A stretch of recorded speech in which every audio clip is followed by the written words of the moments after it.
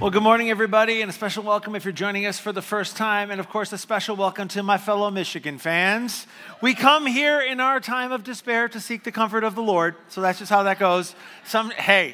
You win some, you lose some. We seem to lose a lot of that one, but I'm moving on now. So we are in week 2 of a series that we've called The One Thing That Changes Everything. And if you weren't with us last week, I just want to take a moment and catch you up. Last week, we began with something I've thought for a long time and only recently put into words. It goes like this.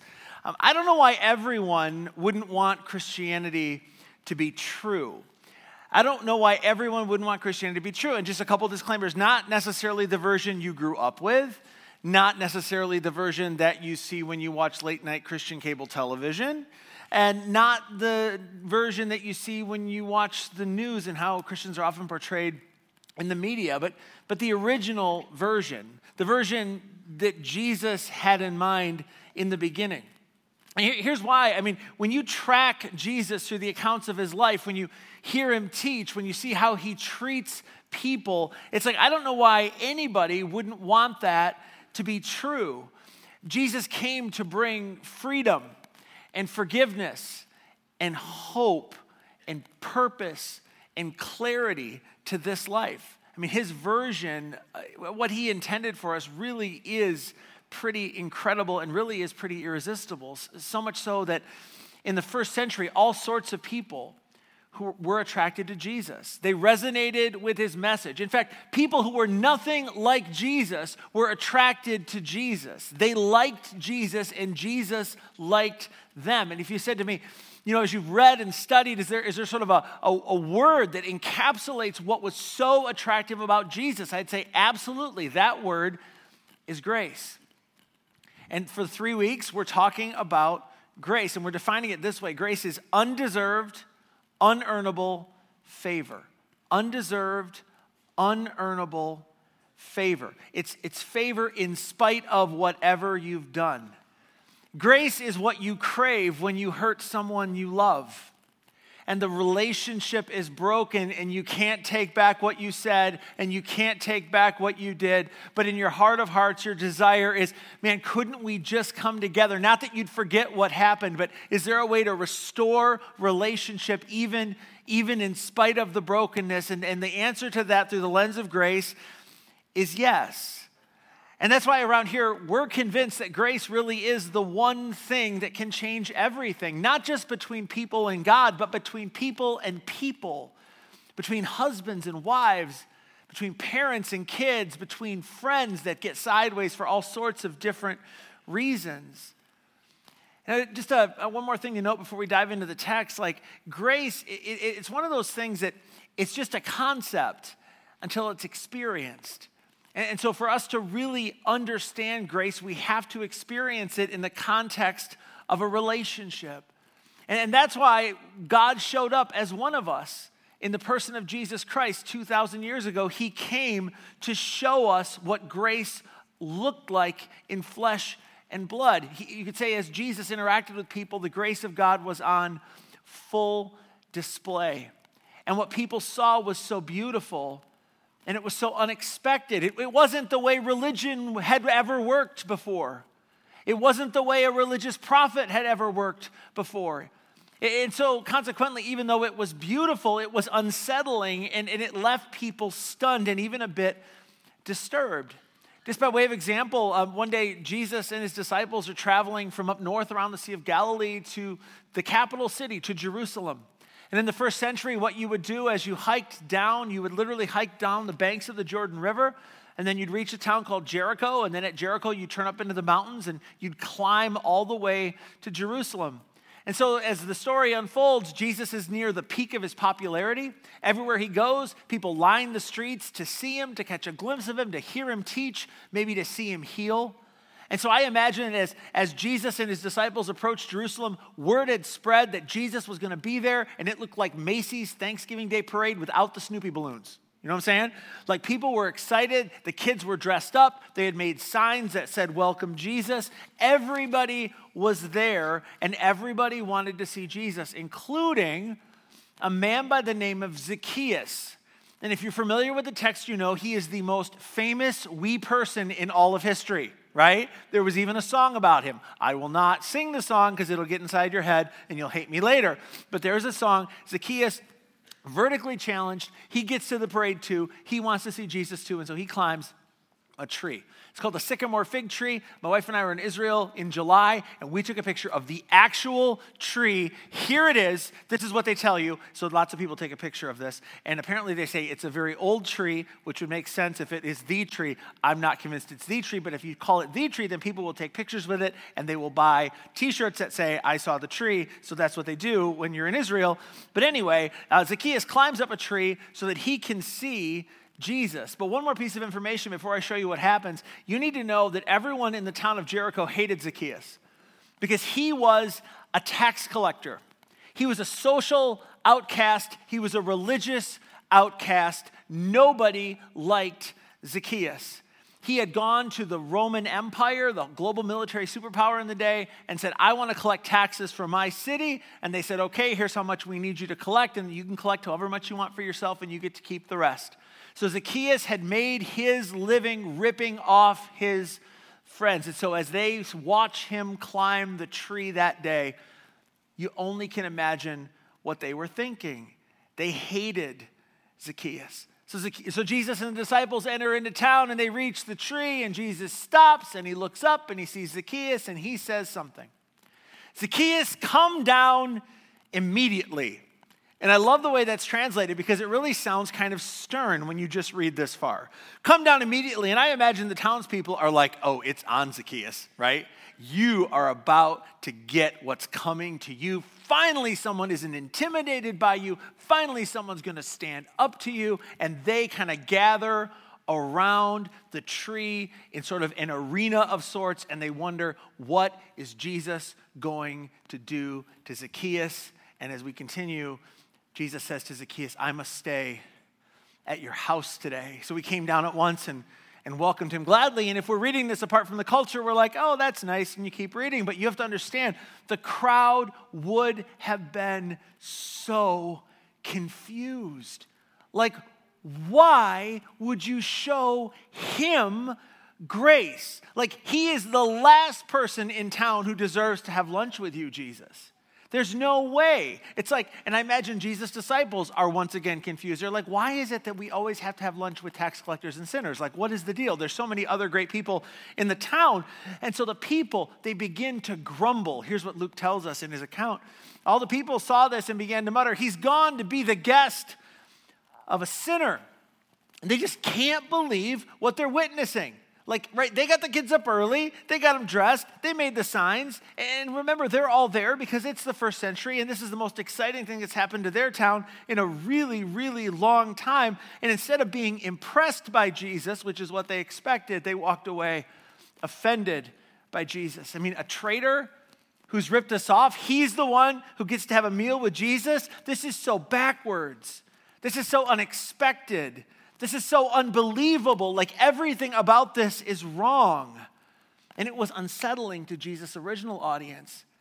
And if we're honest, if we place ourselves in the story, it would be unsettling to us today. And here's why.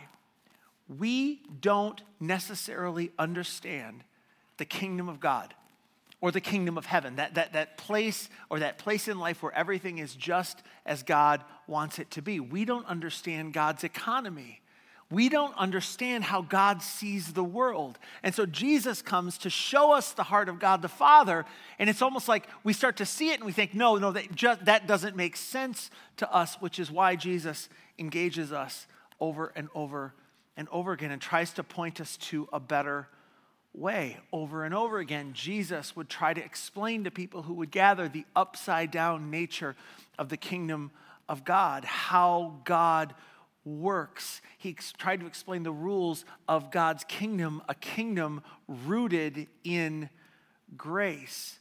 In fact, when you read those accounts of Jesus' life, Matthew, Mark, and Luke, and John, there's a series of stories Jesus tells. They're called parables. Most of the parables begin with the same language. It goes like this, for the kingdom of God is like, or for the kingdom of heaven is like. And Jesus is trying to say, listen, if you want to live your life under the rule and reign of God right here and right now, you're going to have to renegotiate everything. It's better. It's counterintuitive, but it's better. And if you want to do it, let me show you how to do that.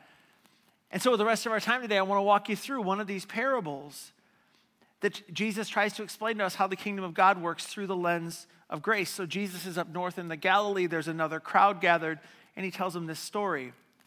He says like this, "For the kingdom of heaven is like a landowner who went out early in the morning to hire workers for his vineyard," and they would have totally been following. Because in the Galilee, even to this day, there are vineyards where they make wine. Back in the first century, the people that owned the land would go out and hire day laborers each day to work in their fields. And he agreed to pay them a denarius for the day and sent them into his vineyard. So he goes out early in the morning. So let's just imagine, they worked a 12-hour day, so say 6 a.m. And they would have gone to the center of town where the workers, people needing day labor, would gather. And he agrees to pay them a denarius. And that's really not any big deal either. That was a common day wage in the first century. So far, so good. Jesus continues.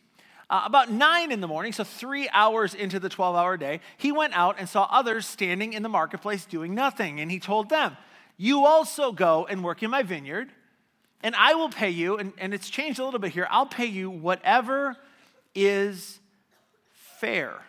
And so they went.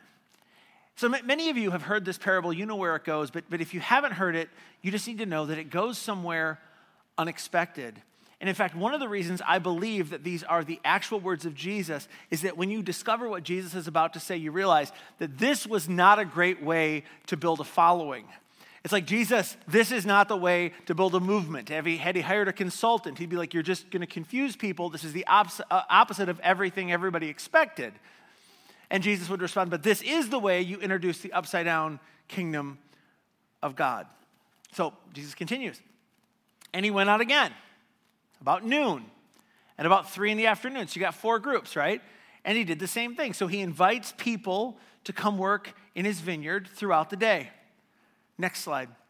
About 5 in the afternoon, and this is common in Jesus' parables, he pushes it to an extreme.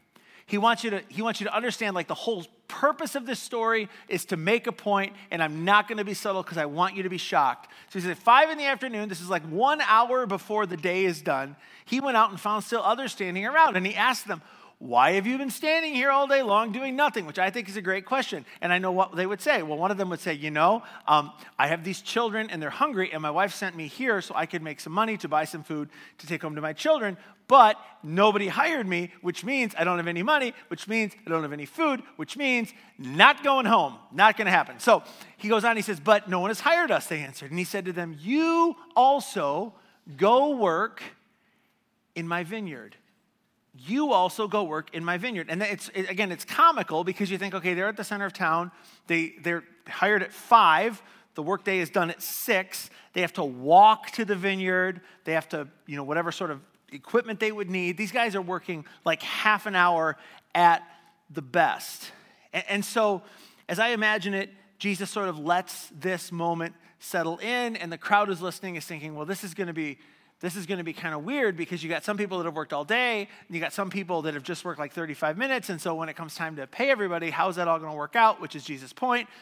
Here's what he says next. "When evening came, the owner of the vineyard said to his foreman," so that's like his lead guy, "Call the workers and pay them their wages." So far, so good. "Beginning with the last ones hired and going on to the first." So I want you to start by paying the guys who got there at like 5:37 and a half. Okay? Like that's who's going to be first. And then as we continue reading, here comes the twist. Here's the value system Jesus is trying to introduce into the world. Here's Jesus' way of saying, this is what God is like. And if you don't know where the parable is going, you should know that it's about to go in 2 ways. This parable becomes very disturbing to some people, and it becomes very helpful to other people. And to be honest, this parable becomes very disturbing for people like me. And I actually suspect Jesus told this parable for the benefit of people like me. I'll tell you a little bit about me. Compliant people, are you in the house? Right? Rule followers, firstborn people, right? And maybe we tend to be a little self-righteous. I'm not saying that, just a little bit, right? And if you're sitting next to one, don't nudge them because it's really awkward when you do that, right? But this is how you know if that's you. Growing up, if you were the type of person who was always trying to do the right thing, right? And now you're not perfect, and everybody knew it, especially your mama, but generally speaking, trajectory of your life, you try to do the right thing. If you grew up in church, we were the ones who read our Bible every day, and we prayed, and we didn't drink or chew or snort or whatever you're supposed to do. We did all the good things, and we didn't do the bad things. I don't know why I said that. That's okay. You know what? But y'all know what I'm talking about. Yeah. And then we never went out with people who did those bad things because that's what bad people did, and we thought of ourselves as kind of good people. You know, not perfect, but good. Okay, so here's what Jesus says next. He says, the workers who were hired about 5 PM, so the 35-minute guys, came and each received a denarius. And again, apart from the culture, you're like, oh, isn't that nice, a denarius? I'm sure they were really thankful. Remember what a denarius was? It's like what you're supposed to get for a whole day's work. And so they are thrilled. But you know who's even more thrilled than they are? Okay, remember they're all lined up backwards. 5 o'clock guy gets a denarius. 3 o'clock guy is getting excited, right? Noon guy is like beside himself. 6 a.m. guy is like, I'm buying a boat, right? Because, man, if this is really looking good for me right now, we're getting more, apparently, which we weren't expecting, but now we're getting more. So, Jesus says, when those who came who were hired first, they expected to receive more. Of course they did, so would I. But each one of them also received a denarius. And when they received it, they began to grumble against the landowner. And so would I, and so would you, right? I would grumble just like the religious leaders we talked about last week who were outside of Matthew's house when Jesus and the disciples are having dinner with yet another tax collector. I would grumble just like the people in Jericho who lined up early for the parade and then watched the most unworthy guy in town get a meal with Jesus. And so the laborers in this parable grumble, and they go after the man who had hired them. Those who were hired last, worked only 1 hour, they said, and you have made them equal to us who have borne the burden of the work and the heat of the day. By the way, we were there early. We were there first. We worked hard. We worked efficiently. We gave way more effort. You have made them equal to us, and they are not equal to us. But he answered one of them, I am not being unfair to you, friend. Didn't you agree to work for a denarius? Take your pay and go. And they go, okay, we want to go time out. Yes, it's true that we agreed to work for a denarius, but how in the world can you say this is fair? I mean, what sort of standards are you using to define fair? And then Jesus gives us a really, really big clue about the way of life that he has invited his followers to walk. Here's what he says next. This is the landowner who in the story is the God figure. I want. The vineyard owner says, I want. And by implication, then, it's not what you want, it's what I want. He says, I want to give the one who was hired last a gift. They certainly didn't earn it. I want to give the one who was hired last the same amount I gave you. And that's my business, and we want to object, because we want to say, okay, well, we earned our denarius, and it's not fair. They didn't earn their denarius. We worked for it. He says, I want to give the ones who were hired last the same as I gave you. Don't I have the right to do what I want with my own money? Years ago, I had a pastor friend talk about this, and he goes, that's like the landowner says, you know what, I could have a parade and just throw money to everybody. It's my money. I can do what I want, right? And we look at that and go, but that just isn't fair. And in my mind, at this point, the crowd goes silent, and this is the convicting part, and this is the moment everyone figures out who they are in the parable. In this moment, Jesus illuminates the absurdity of our resistance to grace. Because in this moment, Jesus points a spotlight on our hypocrisy when it comes to grace. Here's what he says. Or are you envious because I'm generous? Are you envious because I'm generous? And we go, whoa. This isn't about me being envious. This is about what's fair. I mean, who would be envious about generosity, right? I mean, that's so childish. That's so immature. I'm not resentful of your generosity. I'm just saying because I worked harder, awkward, like ... right?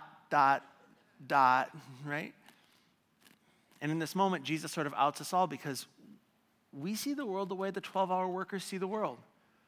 And throughout his teaching, Jesus invites his followers to see the world differently through the lens of grace. He invites people to see other people differently, and he invites us to see our Heavenly Father differently, because the kingdom of God is characterized by disturbing generosity and disturbing grace. And in this parable, Jesus is basically trying to say, can you handle it? Can you handle it enough to participate in it? Can you step into a system where the undeserving get what they don't deserve? Practically, would you be willing to extend to others what they don't deserve because your Heavenly Father has extended to you something that you don't deserve? He says that's what it means to live in God's kingdom. And I know it upends all your expectations, and that's a good thing, because the way that the world is working is not working, and that's why I've come to show you a better way. And just imagine this with me, the people that are gathered, like, there's prodigal sons and daughters there that have run from God. They've done all the things you're not supposed to do. They've been judged by the religious people. Here's another religious guy, and he's offering scandalous grace. Like, what do you mean that God would want someone like me? So the prodigal sons and daughters are overjoyed, and so are the prodigal husbands who blew up their marriages and families and thought, God will never again hear my prayers. And Jesus comes, and all of a sudden there's hope again. So are the prodigal wives who ditched their responsibilities and ran off and did something that crashed their lives. So the prodigals loved this, but what about people like me? What about the compliant firstborn people? What do we say? And so Jesus tells a story challenging people like me. He basically says, in effect, when you begin to understand the values of the kingdom of God, when you understand the new sort of thing that I've come to bring to the world, when you step into it and you fully embrace it, it's going to feel really weird to you. In fact, it's going to feel like this. So the last will be first. Oh, let's go back on one slide. That's okay. So the last will be first, and the first will be last. So the last will be first, and the first will be last. And that will feel unfair to you because of how you were raised to measure fair. And by the way, over turkey this past week, I thought, how do we measure fair? This is just my theory. You can disagree with me. I think we compare to determine what's fair. I like that because it's Dr. Zeus sounding, you know what I'm saying? We compare to determine, so we look at everybody else and then we try to determine what's fair. But this is good news, and if you're a note taker, grace doesn't compare. Grace doesn't compare because grace in Jesus is always married to truth. Remember we talked about, last week we talked about how Jesus came from the Father full of grace and truth. Not the balance of grace and truth, not 50-50 grace and truth. All grace, all truth, all the time. And so the grace of Jesus is always married to the truth of Jesus, and the truth is that all of us have sinned and fallen short of the glory of God, and all of us are in need of the Savior. Even the really good people are in need of a Savior.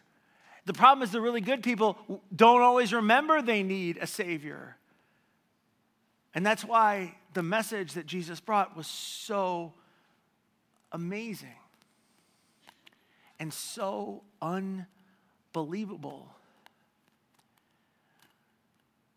That's why I can't imagine why everyone wouldn't want Christianity to be true. I mean, even if they struggle to believe that it's true, how they wouldn't want it to be true. Because the system Jesus leaves us with is so much better than fair. In fact, our big idea for today says it this way: grace isn't fair, it's better than fair.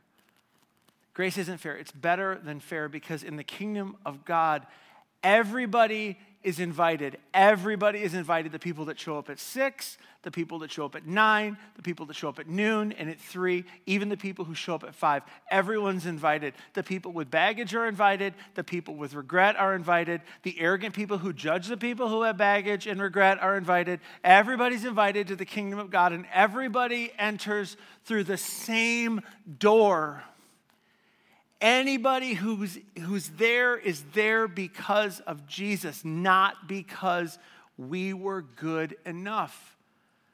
Remember, Jesus is he grace and truth, so he never failed to call out sin when he saw it. And then he went on to die for it, to pay the price, and to offer us a chance to be restored to God. Everybody comes in through the same door, the same way, by placing their faith in Jesus as their Savior, trusting that what he did on our behalf can make us right with God, despite how unright we may have been, and regardless of how unsettling that may sound. So as we close today, I want to do something a little bit different. I want to give you a chance to pray a prayer with me. And it, don't worry, it doesn't get weird, I promise. Not a magic prayer. I wrote it, so not a magic prayer. There you go. Just a really simple prayer. It encapsulates what we've been talking about, but it's a prayer that just acknowledges that we can't get there on our own, and that God made a way where there was no way, and that we place our faith in Jesus as our Savior. And we move from an insecure position, wondering if we've done enough good to be right with God, to a position of security, because it has nothing to do with our goodness. It has everything to do with the goodness of our God. And so in just a moment, we'll put the words up on the screen. I'll invite you to pray this with me. And two groups of you, if you're in and you've been in decades, whatever, pray this with me, because it's a great just affirmation of what we believe. And for you, there may be a few of you here, though, who've never prayed this prayer, or you prayed the prayer as a kid, and you really wandered, and you haven't been in church for like 25 years, and you're here this morning, and you're like, whoa, this whole thing was for me. And if that's you, yes, it was. We knew you were coming. Just kidding. We didn't know. But yeah, just a chance for us to say to God, we accept the gift of Jesus. We accept your grace. And we know that that means we can know where we stand with you. So again, just join me in this prayer, whether you've been a Christian for decades, or maybe for you, even this morning, is the first time where you see the beauty of what Jesus came to do. The freedom and the clarity that he offers that can change everything. So put it up on the screen and we'll pray this together. Would you join me? Heavenly Father, I fall short every day. I need what I don't deserve, to be forgiven and restored to you. I believe Jesus' death accomplished both. So today I place my faith in him as Savior. I trust what he did on my behalf. I confess it's not my goodness that restores my relationship to you. Rather, it's the work of Jesus alone that brings forgiveness. Let me pray for you. Heavenly Father, we will never get over grace that meets us exactly where we are, in the middle of our mess, and whispers to us, you are accepted. We're so thankful that we get to carry this message with our lives. We get to carry this message in this community. We get to carry this message to our city and to the world. That in Jesus, there is freedom. Freedom from fear and a hope of eternity with you. And so we just say thank you for loving unlovable people. Not because we are good, but because you are good. We are gathered because 2,000 years ago, your light touched down on our planet and changed everything. And so we bless you. We thank you. We love you. We want to love you more. In the matchless name of your Son, our Savior, Jesus Christ, we pray. Everyone said, amen. Grace and peace, friends. We'll see you next week for part 3 of the one thing that changes everything.